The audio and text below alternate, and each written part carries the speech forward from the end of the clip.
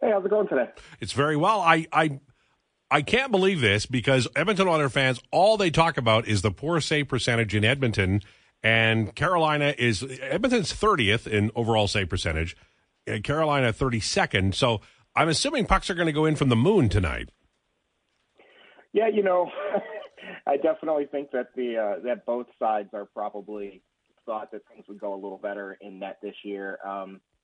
But I think the Hurricanes have been much better with the exception of a couple weird ones. The game against the Sabres, where they barely gave up any. Not against the Sabres, against the Islanders, where they were dominant and gave up 5 goals. Had a bad night from Kochetkov. That Tampa Bay game that everyone knows about, where Antti Raanta gave up 8 goals on I think it ended up being 15 shots.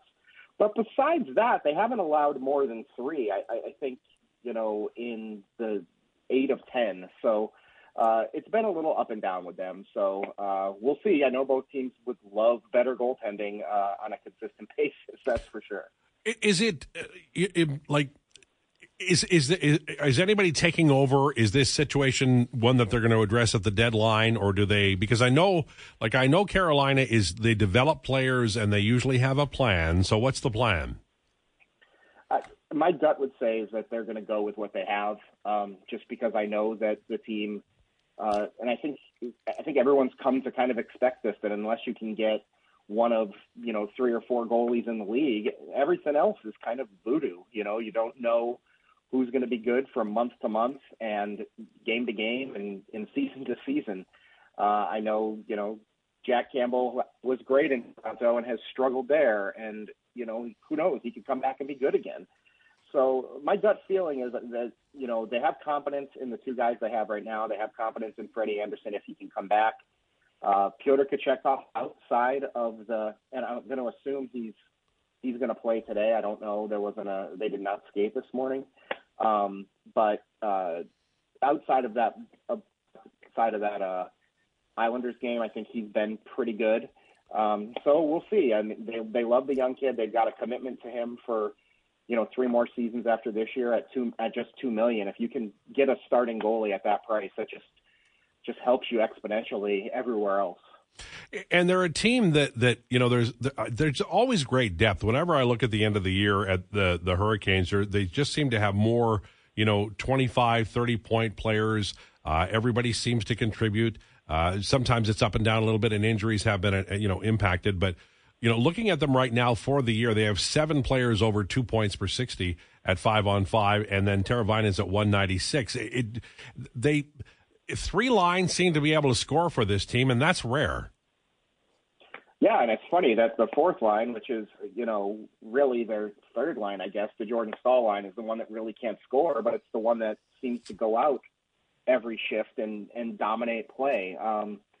You're right. I mean, the 4th line, as it's constructed right now, with Jack Drury centering Stefan Nason and Martin Necas, is playing great hockey. I mean, Jack Drury's playing the best hockey of his career. He's been really good of late, and now is starting to see results.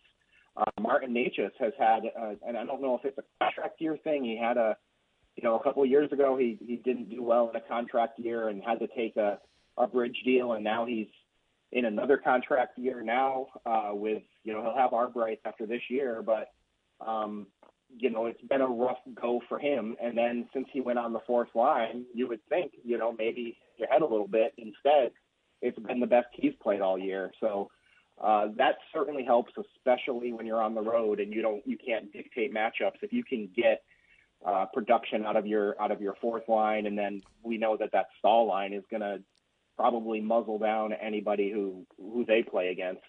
That's a good sign for Carolina for sure.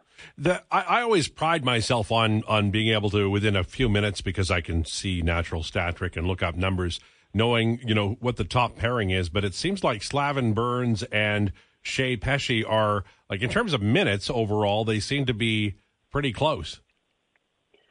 Well, again, I go back to the Staal line, and the nice thing with the Staal line is you can put the Staal line out there with maybe Slavin and Burns, and you have a shutdown situation there. Or if you put them with Pesce and Shea, you have a shutdown situation there, and then whoever the other defensive pairing gets, they're also capable of being a shutdown, pairing. So yeah, they've really, even with their distribution of minutes with the defense, and even Jalen Chatfield and Dmitry Orlov, since Rod Brindamore's kind of committed to those two playing together over the last handful of games, have been really, really good. Jalen Chatfield's an underrated player. You might know him better than most just because he was out in Vancouver for a little bit there. Mm-hmm. But really can erase a lot of mistakes just with his skating. And then Dmitry Orlov, we all know what he's capable of, and his confidence is growing, I think. And so the defense that Carolina thought they had coming into this year is maybe finally rounding into form.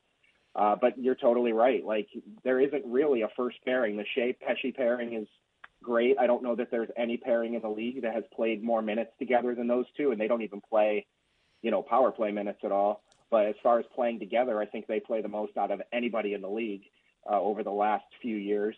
And then, Slavin's just great. I mean, we know what he does with, you can put him with an elite offensive guy, and he stabilizes it. He's done it with Dougie Hamilton. He did it with Tony DeAngelo the first time around, and he's done it with Brent Burns for the last, season plus.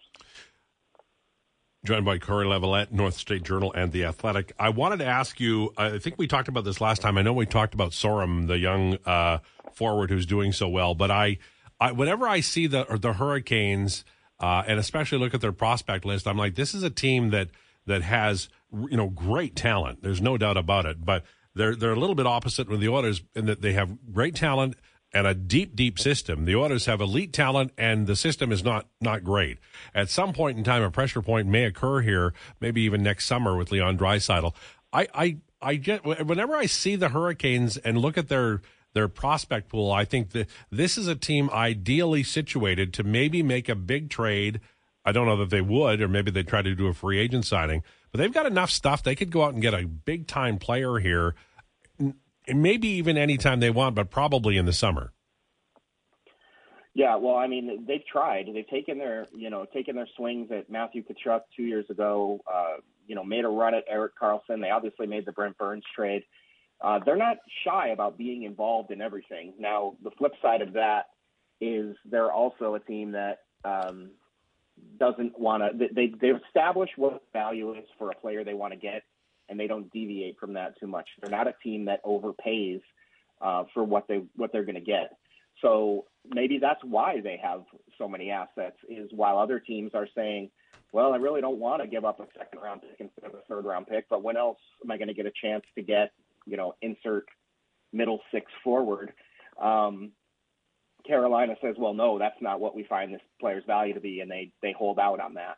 So they've been able to keep draft picks. They're also kind of Bill Belichickian with moving down in the draft and acquiring more picks, and then, taking swings in the draft. They don't necessarily make the safest picks. They do. Jack Drury is a stable player that you probably could have predicted back then would be an NHL player, but maybe not a star. But then they go and take the swings on high talent, and some of them pan out and some of them don't. Alexander Nikishin is a great example of a prospect that you get in the middle rounds that looks like he's the top four defenseman the second he steps in North America. It's interesting for me because you look at this team, and even with the goaltending, and we talked about it at the beginning of the show, even with the goaltending they've had, and quite, you put it succinctly, it's not like every game is like that. They've had, outlier games, but they're looking at a 14-9-1 record. Their goal share is +5, 82-77. They're very good at the home.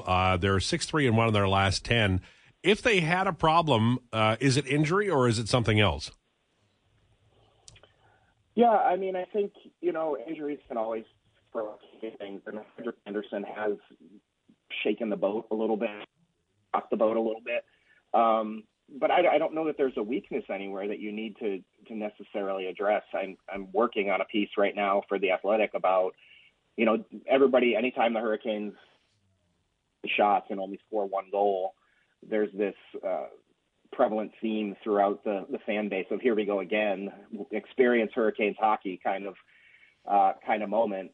But the numbers don't really show that happens to them that much more. They're really, really good teams. I've noticed that Vegas and Boston have similar numbers in that. So I don't know if there's anywhere that they need to address. But if an injury happens, to your point earlier, sets to go do something if they really want to. Yeah, it's a fun team, and it's an interesting organization. And if you're playing on it, I always swear at Tulsky because he makes the draft last 5 more hours because of all the deals in the second and third round. Have you talked to him about that? Like, can he calm down one of these years?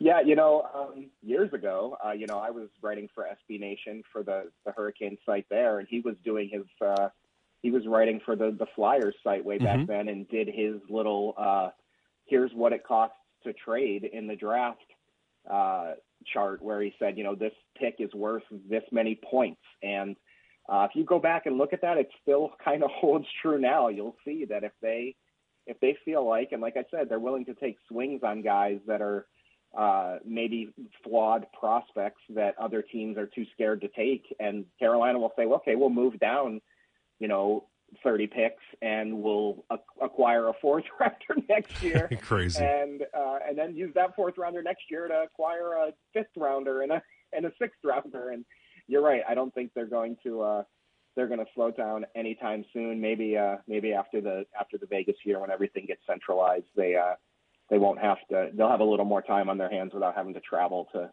buckle things down a bit. Cory Lavalette, thank you so much. Appreciate it.